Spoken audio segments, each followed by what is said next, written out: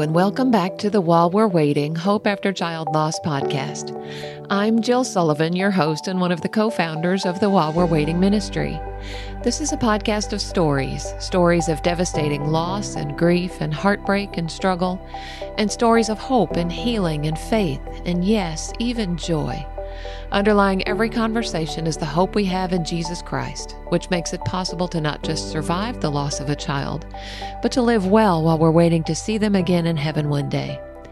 You can learn more about our ministry and the free bereaved parent retreats we host by visiting our website at www.whilewe'rewaiting.org. Welcome to episode number 131. I'm pleased today to introduce you to my friends, Gary and Laura House. They joined me to share the story of their son, Nathan, a remarkable young man with a gift for fixing things, a zest for adventure, and an entrepreneurial spirit. Nathan began to struggle with depression after puberty and ultimately took his own life at the age of 25. The Houses are the founders of a nonprofit organization called Our Hearts, Our Home, which offers several avenues of support for bereaved parents. They are also the editors of a new book called Until Then, Stories of Loss and Hope that you'll hear more about in our chat today. I believe you'll be encouraged by our conversation. Hi, guys. Welcome to the podcast. Hi, Jill. Thanks so much for having us. Great to be here. Good. I'm glad you're here. Let's get started by giving you an opportunity to tell our listeners a little bit about yourselves. Tell us where you're from and what life is like for you there. Well, I'll start. I began my career after school as a pastor and never really intended on pastoring that long. I always wanted to teach. And so after a few years pastoring churches, I continued my education and became a college professor, teaching primarily at the graduate school and seminary level, training pastors. And so until 2 or 3 years after we lost Nathan, that's what I did. And then we moved a little bit different direction, which we'll talk about later. But we live now in Virginia, Lynchburg, Virginia.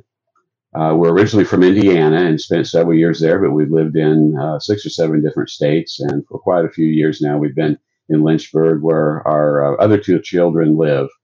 And we enjoy it here, but we primarily enjoy being with Ryan and Megan. Sure. So way back when I went to college, I became a registered nurse. And so that's what I did.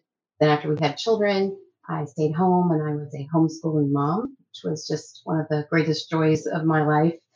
And then I started working for the Institute for Excellence in Writing, and I still continue to work for them as our director of marketing. And like Gary said, we love spending time with our kids and with our extended family, and we both love the beach. That was something you asked, something our hobby. Yeah, that was ironically one of Nathan's favorite places too. Our whole family love the beach. Oh yeah, one of my favorite places too. So we're here to talk about Nathan. I'd love for you guys to help us get to know him a little bit. Well, Nathan was a real joy to raise. He was just one of those perfect children. A lot of fun. Not perfect. He was just kind of the life of the party. Pretty easygoing, relaxed, very engineering minded. We remember oftentimes one of our favorite stories when all 3 kids were young, and we took them someplace where there was a merry-go-round, and Ryan and Megan jumped on the merry-go-round and got on a horse, without hesitation. But Nathan, rather than jumping on the horse, he got down on the ground and looked underneath it, and we could tell he was probably just 2 or 3 years old, trying to figure out what made it turn. Sure. And he took everything apart, that he could find in the house, and most of the time could put it back together, but not always.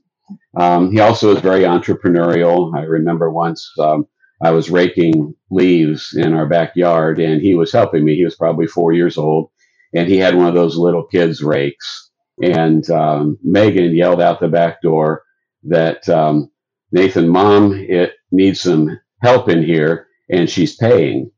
And he looked up at me and he said, Dad, are you paying me to do this? And I said, no. And he dropped his rake and ran in the house. And so he put all of that together later on in life to start his own business. Sure. He was one of the kindest people we've ever known. Just very tenderhearted. If he saw somebody in need, he was there. From the time he was a little kid. He had his pilot's license before he had his driver's license, so he loved to fly, and his goal was to be a missionary pilot when he was a teenager. That's what he wanted to do. So Mm-hmm. loved to fly. He started having a lot of allergy issues, and our whole family had a lot of allergies in Indiana. But Nathan's got very, very severe. Looking back now, we know that it wasn't just allergies. We can see that's where depression set in. But at that time, we had no idea.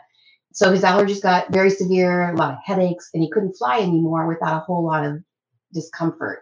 So he stopped flying, and he already had enjoyed computers, but then he just delved completely into computers. And he was one of those people that if you want to learn something, you just teach yourself and you do it. So he would, one of my things that's fun to remember is he would ask me to pick things up in the library. Well, the first time I did it, there was not a limit on books. And so the first time he asked me, hey, Mom, would you stop by the library? When you go up to Fort Wayne, it was an hour away, big library. Well, I had to take 3 or 4 trips from the library to the car. There were so many books. So it kind of became a joke.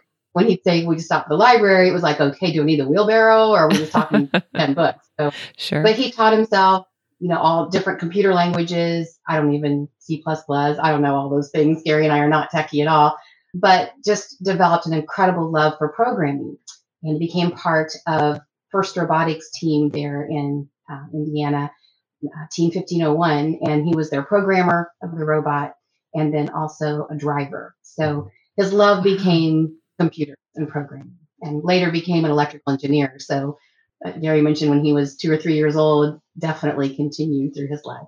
And he, like so many young boys, played baseball and basketball and was a halfway decent athlete. Came natural for him.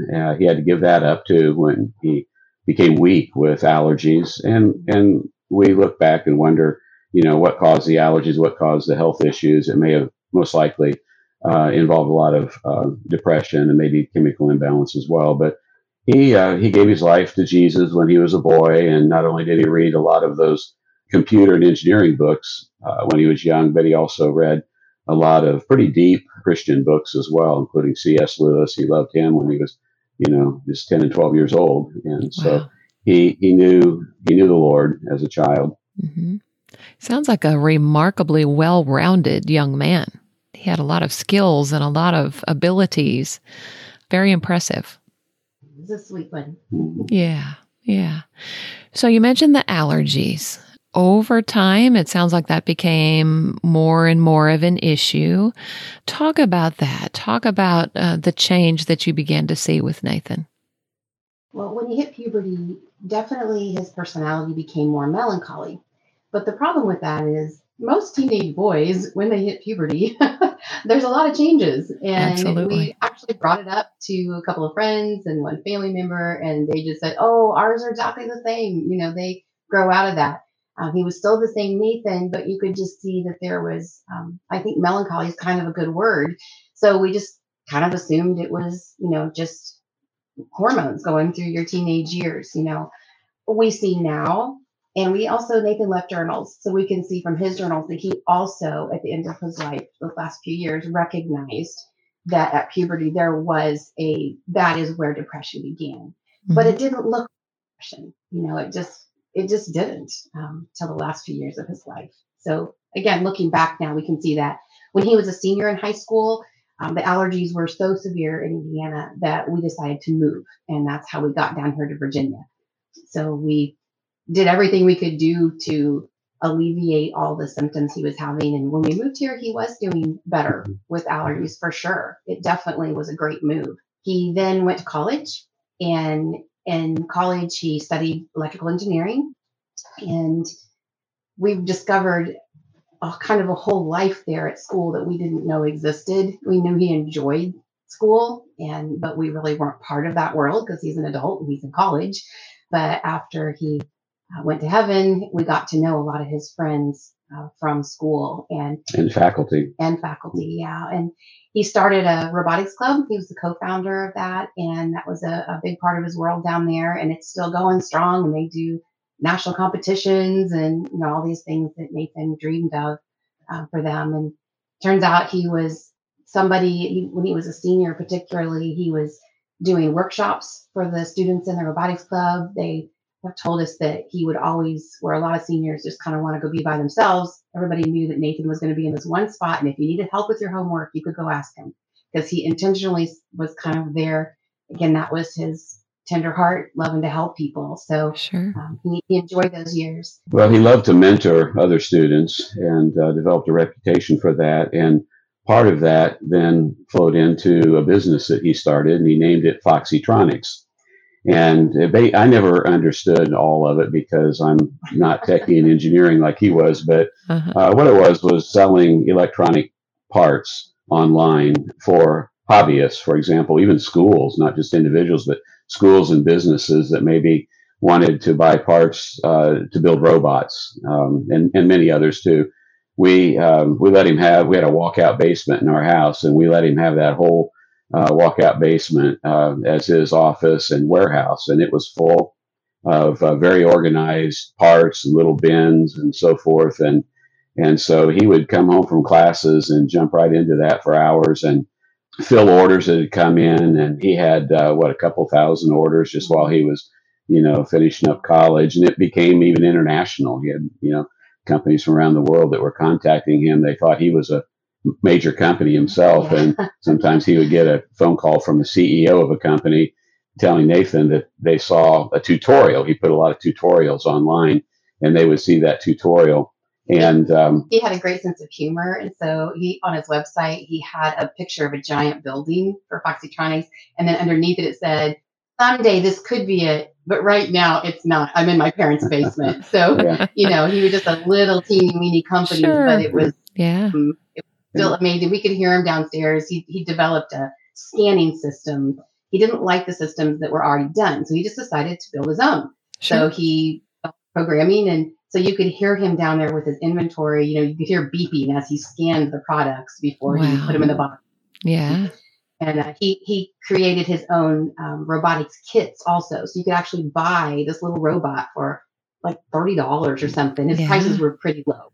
Yeah. Because again, it was people like him that had been hobbyists, and he called them robot enthusiasts. Yes. That he sold this stuff to. So. Yeah. But people are always surprised when they contact him and find out he was just a college student instead of a major company. But all this time that he was doing his business and in college, he was very close to our family. We knew him well. He stayed very close to Ryan and Megan. Nathan and Ryan exercised at the gym 2-3 times a week. They watched movies together. Megan was kind of a confidant. They had a very close relationship, and he really loved his family. As I look back, I recognize that I feel like I knew him better when he was a child before puberty. Afterwards, when he changed a lot and struggled a lot with his depression, he became kind of a different person. And I think a lot of people that experience that can identify with it. So I knew him well, but there was still something missing that in his teenage years and early adult years that was there before. But we enjoyed family time together. He was the one that oftentimes suggested that we have family nights or movies or game nights, or we invite friends over, trips. He loved the beach. And we did talk with him on a frequent basis, especially his last 3 years, about his depression, because I think about 3 years before he left, he came to us and shared that he was clinically depressed and shared some of his struggles. But he just believed completely that it was stress from school. He would take 18, 20 hours a semester of engineering classes and work hard. And he just felt that it was from school and business, because he had a heavy load on both, and that it would get better once he got out of school. And he started seeing a counselor, and that was helpful. But then he abruptly quit and wanted to continue on later. And it was quite a bit later that he continued. But we see now in his journals the last few years that he worked very hard to try to fix a depression that he was dealing with, much harder than we ever knew at the time. Sure. And we know that when you struggle with depression, it's in the brain, and it's not something that you can measure. It's not something that you can see. And so, and especially when you're dealing with that yourself, and he was an engineer, so he fixed things. He was a problem solver. And Sure. so we know he worked really hard to try to solve the problem. But when it's in the brain, it's just very difficult. Well, you use your brain when you have other illnesses. You're using your brain to make decisions and medical decisions. You're thinking of options. But when the problem is the brain, like Gary's saying, you think you're thinking logically and correctly, but you're not. Mm-hmm. Yeah. So did the depression just continue to worsen? What was the course of his illness? Well, he graduated from college, and after he graduated, he went back to the same counselor and started doing some counseling again. But by that point, the depression was very deep, and again, we did not recognize it being very deep at that point. Yeah. But looking at after the fact, we could see that at that point he was not thinking logically. And perception is reality. That's I have a new idea on that now, because for Nathan, he perceived things that were absolutely not the case. Right. But he thought they were, because his brain was, telling him messages that were not true. He ended up liquidating his business and bought an SUV, and one of his dreams was to travel the country. So he traveled. We went with him to one coast as a family to see him off, and he was very excited. It was on his 25th birthday, and we headed across the country, and he worked remotely for a company doing programming while he traveled. And then he also headed overseas a few months later. That was another dream he wanted to fulfill. And again, all this time, we really thought that he was, doing better, that things were going to be okay. But now we realize that was not the case at all.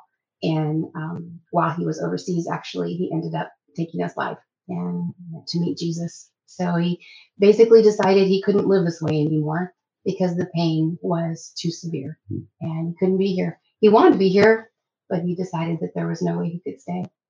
Right. Right. So I know you had so many questions in the aftermath of Nathan's homegoing. And in the Until Then book, you describe yourself as detectives investigating every lead. What conclusions did you come to? We did spend hours every night after work. Just had the feeling that if I could just get into that one school account, that email account, then I'd have the answer. I'd understand why this happened. Yeah. Well, then we'd finally get into that. No, it wasn't there. Well, if we could just get into his iPhone, and then we'd have the answers, and we'd understand why, when you're so close to your family, when you're so loved, all these things, why? Well, we got into his phone, and that didn't help either. So on and on, his business accounts, there were so many places to look, and every rock we turned over was just another dead end, not explaining the why. And I think this is something that every parent goes through, for sure, no matter how their child leaves, how they die, you're wondering why. The what ifs and the should haves come to your mind, and whether it was your fault as a parent, was there anything you could have done differently? No matter what the cause of death, I think all parents go through that. We went through every piece of paper, every filing cabinet, every school note, looking for his little hen scratches in the corner, Yes. And but you ask, what did we conclude? Well, what we concluded was, we're not going to know. We don't know why this happened. The Lord heals some people on earth, and other people he doesn't, and we don't know why. I mean, we prayed for Nathan. We loved Nathan. We asked the Lord to heal him so many times when we knew he was struggling with depression and the allergies, so many things, just as parents do, that know Jesus. And we came to the conclusion that we either trust God because he's God, or we don't. What's it going to be? Are we going to be okay with not knowing why? Because we're not going to know. Right. And we all hear the stories about people who at the last minute, someone came along at the last minute, and if it was a suicide situation, talked them into living, and then they have a testimony. And that's difficult to hear when you lose a child to suicide. But the part of trust is being able to say, God, you could have stopped this, but you allowed it to happen. And we don't understand your purposes in this, but we just give it to you and trust you.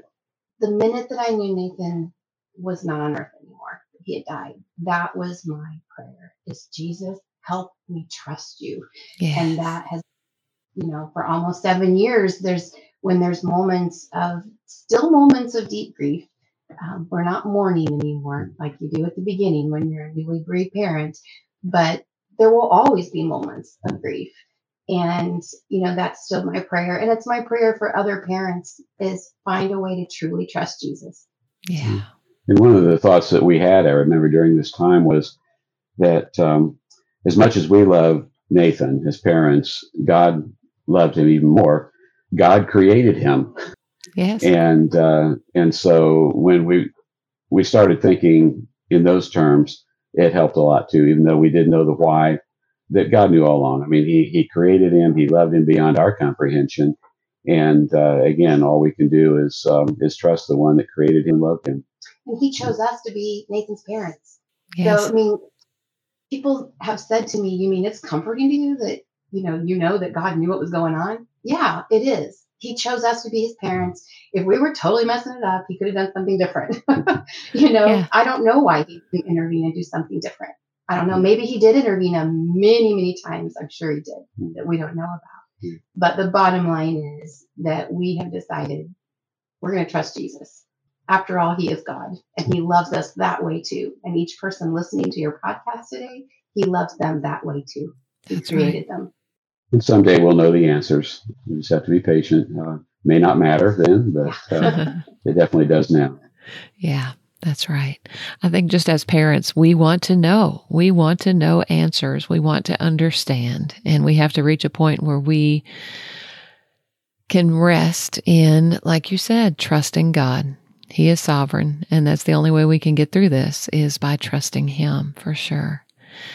Do you feel like there are issues that parents who lose children to suicide deal with that complicate the grief journey? You just mentioned those unanswered questions. Are there other issues that you feel are kind of specific to the loss of a child to suicide? Yeah, we both could talk all day on this one. Definitely, yes. If Nathan had died pretty much any other way, people respond one way. Mm-hmm. But then when somebody dies by suicide, there's a completely different response most of the time from people, because all of a sudden their mind is whirling like, why would someone do that? There must have been something horribly wrong with their family. Boy, those parents must have messed up. So, when you're talking to parents who lost a child by suicide, everyone around them, basically it feels like judgment. You're being judged. If he died in a wreck while he was heading overseas, there wouldn't have been any question. But other people want to know why. When, that's people said that to us. Well, why? Why did he do that? And, it's on us to try to educate other people to understand illness in the brain. That's Yes. why. So yes, there's definitely a difficulty for parents that lose a child to suicide. We have a grief share group, 13 weeks long. Next year, being one in the spring, one in the fall, and just for parents who lost children by suicide. And we also have a monthly support group also.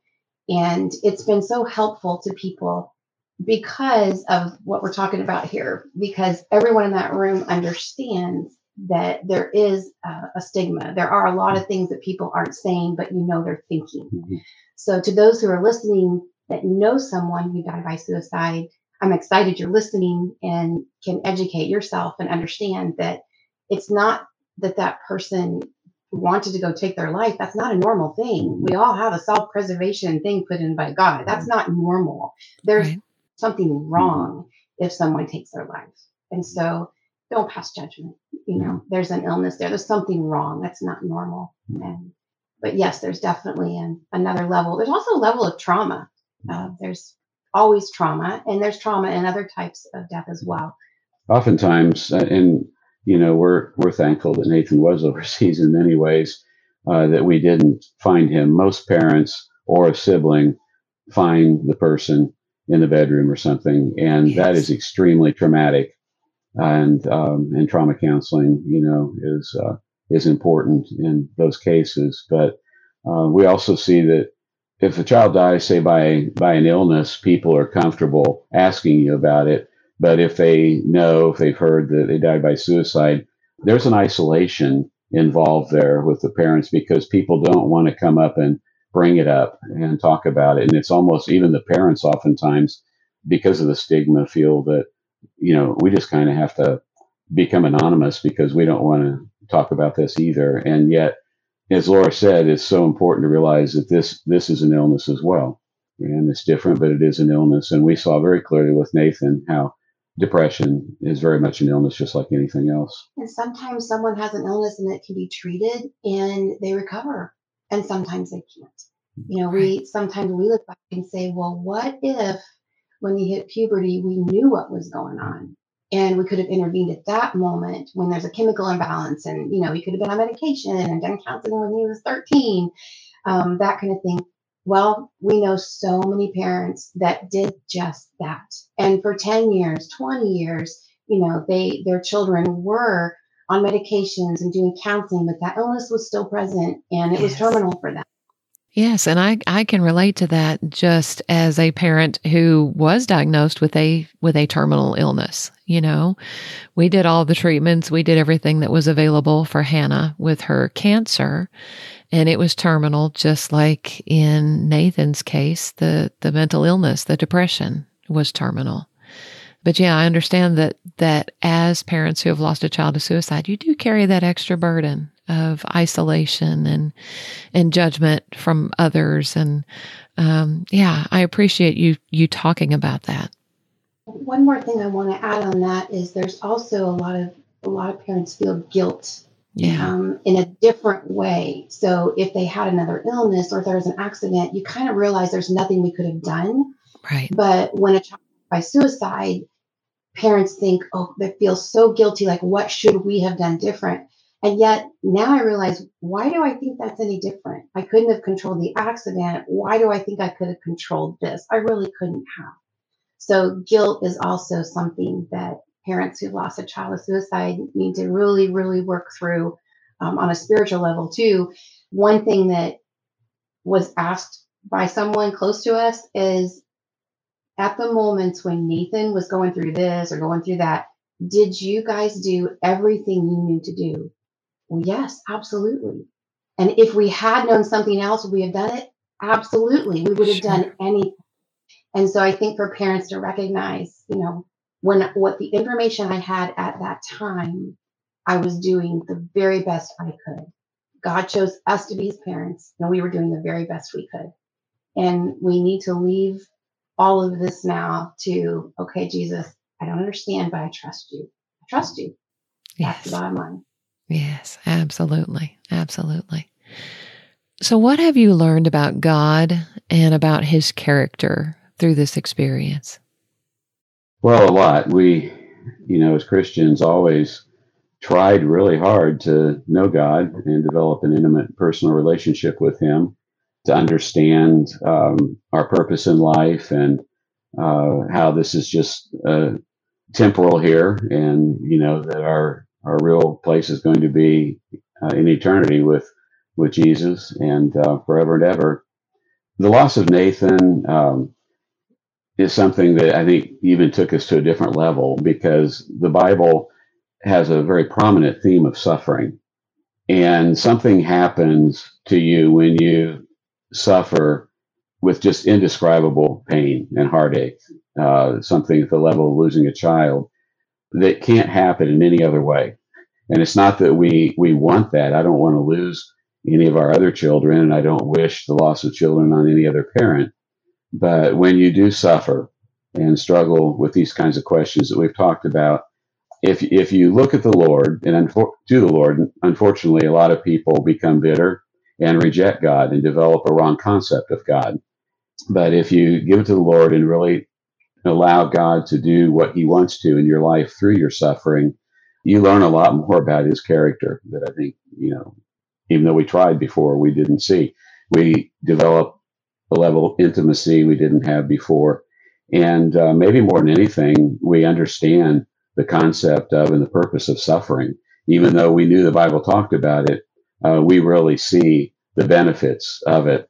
As someone in one of our groups, support groups, said last year, he lost a son, and somebody said who had also lost a child said to him, this may be difficult for you to hear, but you're going to be a better person for this.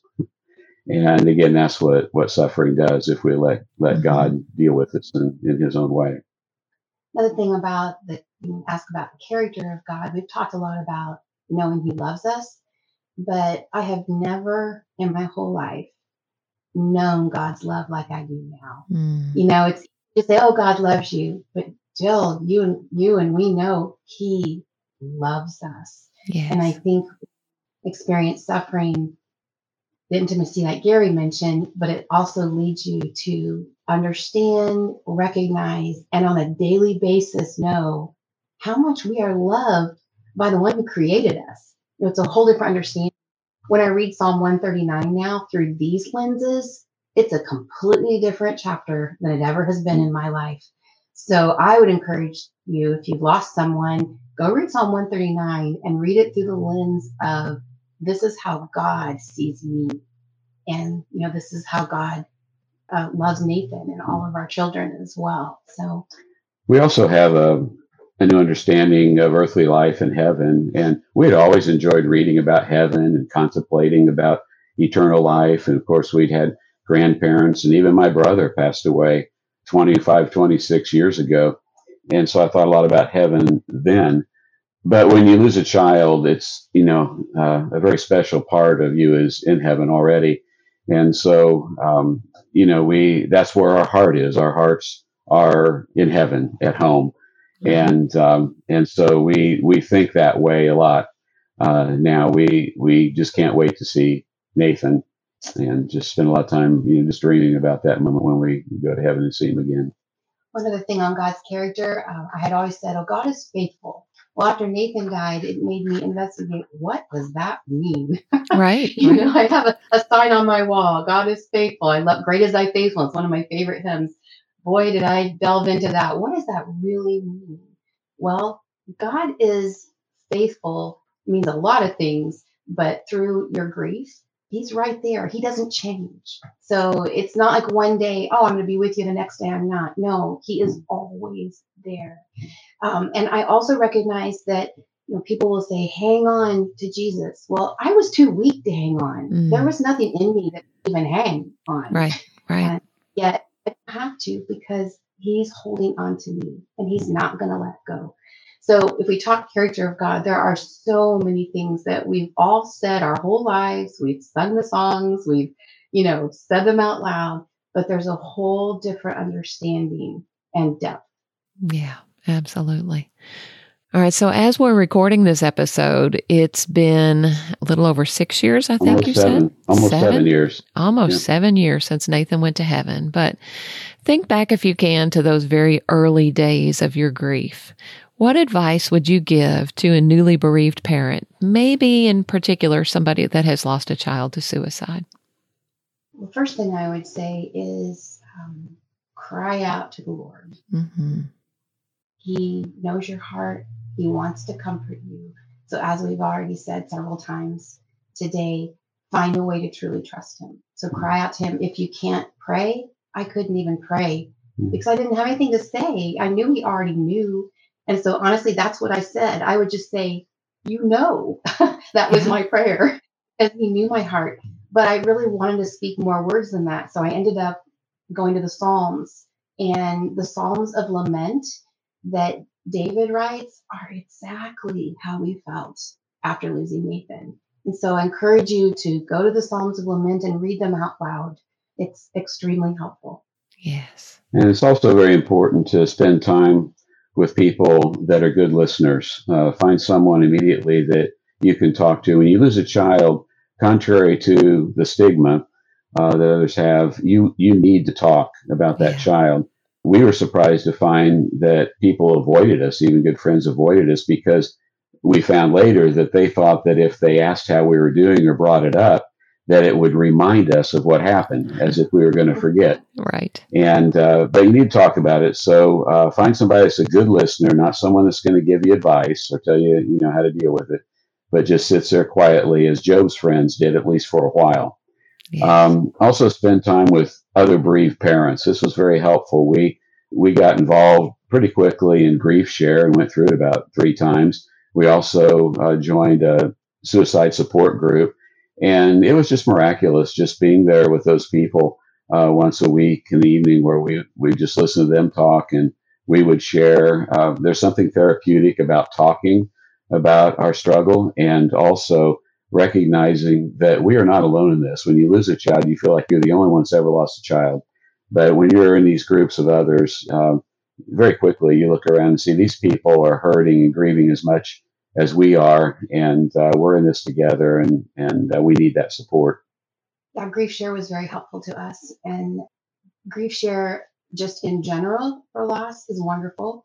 There are several Grief Share groups out there that are just for child loss, and some online.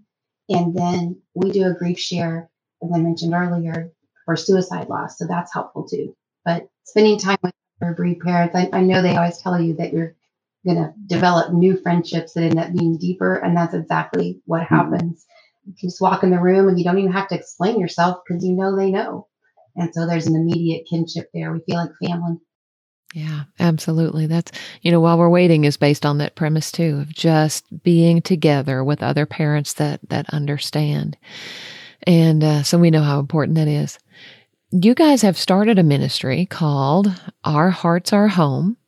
Talk about that a little bit. What do you have to offer? Just tell us where we can learn more. I would love for you to talk about Our Hearts Are Home. Well, ourheartsaregehome.org is where you can find it. Gary kind of alluded to the title earlier when he was talking. Our hearts are in our heavenly home. Yes. Part of our, also because of Nathan, but Yeah. heaven is our home that we're looking forward to being at. And we do several things. And one thing would be online support groups. We do once a month. We do online book studies, and we have 3 coming up this next year that we're excited about. And we have another couple that are going to be doing this in the spring. It's the first time we've had others lead some of our groups, so we're super excited about that. We realize we can't do it all, so we're excited to have others involved. We do gatherings. Some are online and some are on the ground. While We're Waiting does weekend retreats, which is life-changing, everyone. We don't do weekends, we do one days. We also have some other options that we're really grateful for. One is a YouTube channel, and it does have some good information now, but we have a plan and a lot of footage that we're starting to get edited. And a lot of them, and you and Brad have recorded some of those for us as well, just answers for grieving parents.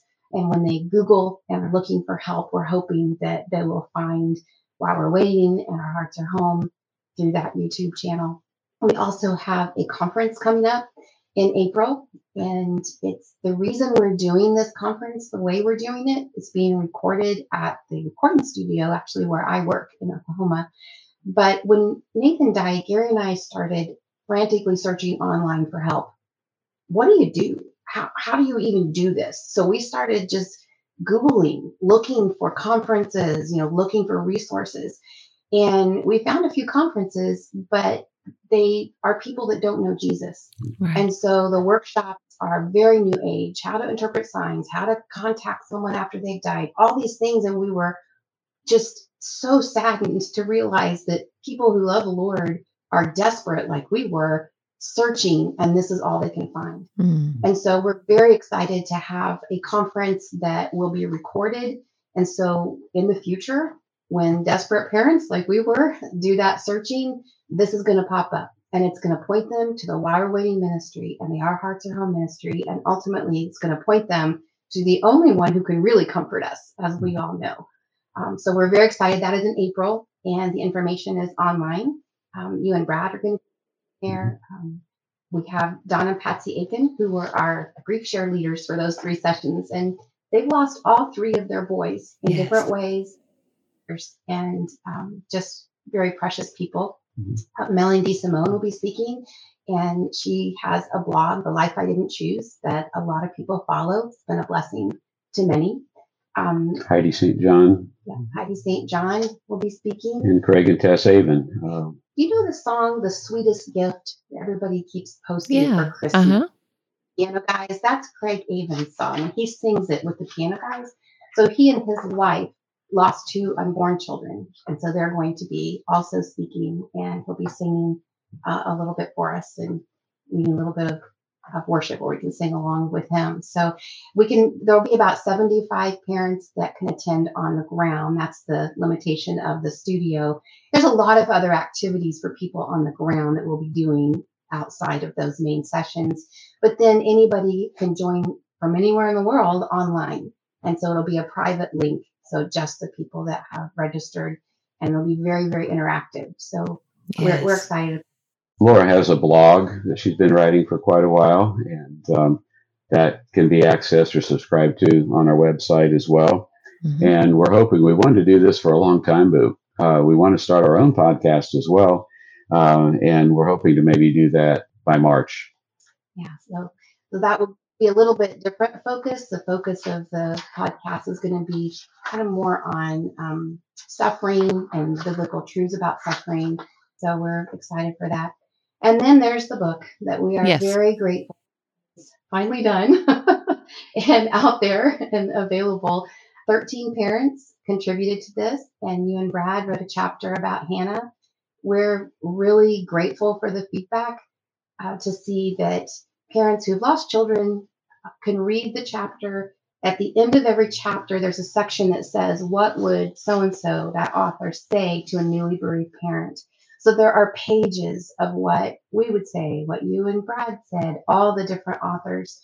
And a lot of people are really finding a lot of help from that. And then the third section of each chapter is scripture. And there's nothing more powerful than God's word, of course. So what scripture have carried that author through this journey? So 13 different short chapters, but with a lot of help and hope and I think comfort. So it's Until Then, Stories of Loss and Hope, and that is found on Amazon. Yes.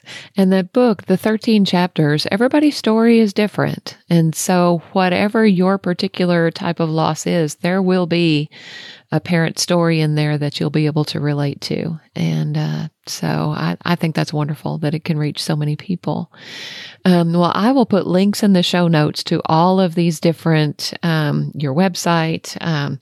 I assume the link for the registering for the conference will be on your website eventually. I don't think it's there yet, is it? It's there now. It's actually there now. Mm-hmm. Yeah. Awesome. Last night. Awesome. As of last night. Yeah, as of last night. I'm not sure it's working well. I did register once and it went through, but probably need to tweak it a bit. But sure. One of the things that I wanted to mention, because it'll be a free download, we do have a download right now for helping parents, how to help a grieving parent in the holiday time. So things to do for them, things that are appropriate to give, to say, that kind of thing. But at every single gathering event, anything we've done with Our Hearts at Home, and I imagine you're going to say the exact same thing, parents always struggle with their church family. How can we help our pastor understand? Because our church doesn't understand. So we have a document that is about 15 pages long at this point and being edited and designed to just be a free download. But the whole idea is that someone who is a grieving parent can just print this off or send a link to their pastor. And it starts with how can they kind of educate themselves a little bit about child loss, but then it quickly moves into what are the do's, what should you say? What should you not say? What can the church do? What are practical things they can do? What are things they can do to remember that child, or the parent realizes that? How do you talk about suffering from the pulpit? How do you recognize that each week? So there's a lot of things in there that we're excited about to be able to have parents print and download. And then if you're listening today and you haven't lost someone, it'll be helpful for you to understand, how can I minister to someone who's grieving? We also had several other parents give us their thoughts on what to say, what to do, what was helpful. So it's a booklet that has 6 or 7 other people's thoughts as well. So hopefully there'll be a lot of ideas there. And it's just a free download at ourheartsaretehome.org. That should be up within a couple of weeks. Wonderful. That's going to be so helpful. I know, Gary, as a pastor yourself and then someone that taught in seminary, I know you're very familiar with the role of a pastor and all the different, the things that he has to deal with on a daily basis, but how important it is just to be educated, just to be aware of what bereaved parents in the congregation are going through. And so I'm sure your insight was very valuable in creating that document. And I'm excited to see it when it comes out on the website. So, all right. So I will put links to your website, to your YouTube channel, to Amazon to get the book, all of these things. And hopefully some folks will take advantage of the opportunity to look those things up. And I'm excited about the conference in April. Looking forward to meeting a lot of bereaved parents there in person. And like you said, be able to share biblical truth for hurting hearts, because that's so important. As grieving parents, we're so vulnerable to false doctrine. And I'm excited about this opportunity to have a conference that is very biblically focused. I appreciate you guys doing all the legwork to make that happen. Well, we're really excited and appreciative for you and Brad to do this with us. Yes. Well, thank you. And I know you guys have another obligation, so I need to let you go now. Is there anything else that you'd like to share before we wrap up? Just want to say one thing to give some hope and encouragement to particularly parents who have recently lost children. One of the things that we didn't expect, and we see still day to day and almost 7 years out, is that we miss Nathan more every day. And that's probably going to continue. And we still have times of grief. But one of the things that we discovered a while back is that we can have days of grief where we're ambushed, indescribable pain, even times of confusion, missing him daily. But at the same time, we can have hope and purpose. Yes. And it takes a while to get to the point where you feel hope and purpose once again. And a lot of times we feel early on, particularly, that it has to be either or. If we're really hurting, really struggling, it's never going to change, never going to get better. But you can, they both can, you can experience both at the same time, and you can hurt and struggle and grieve, and at the same time move forward and even have a new purpose in life and have hope in seeing them again. So just hopefully that, from our experience, almost 7 years, that will be an encouragement. It gets better, but it never goes away. Yeah. There does come a time where now when I look at pictures of Nathan and I think about him, it's just total joy. We laugh, we look at pictures. I can't wait to talk about it, to hear his voice, to see a video. Yes, there's still times of grief. There always will be, because we're separated, and that separation gets longer and longer, and we're looking forward to not being separated. But there will be a time, if you are early on, that you realize that the sting is not what it was before. And you can look at those things and think of those memories with just incredible gratitude that you have for those years. Amen. I think that's a good word to close on. A good word of encouragement. Thank you guys so much for joining me today and sharing Nathan's story. And like I said, I'm excited about Our Hearts, Our Home, and what God has in store in the future. Thank you all. Thank you. Thanks. Thank you so much for joining me for another episode of the While We're Waiting Hope After Child Loss podcast. If this podcast has been a blessing to you, please take just a moment to leave a rating or a review, and please feel free to share it with someone you know who might be helped by it. We're so grateful for all of you who come back and listen every week, and those of you who may be listening for the very first time. I hope God has used it to encourage you today and to help you live well while you're waiting.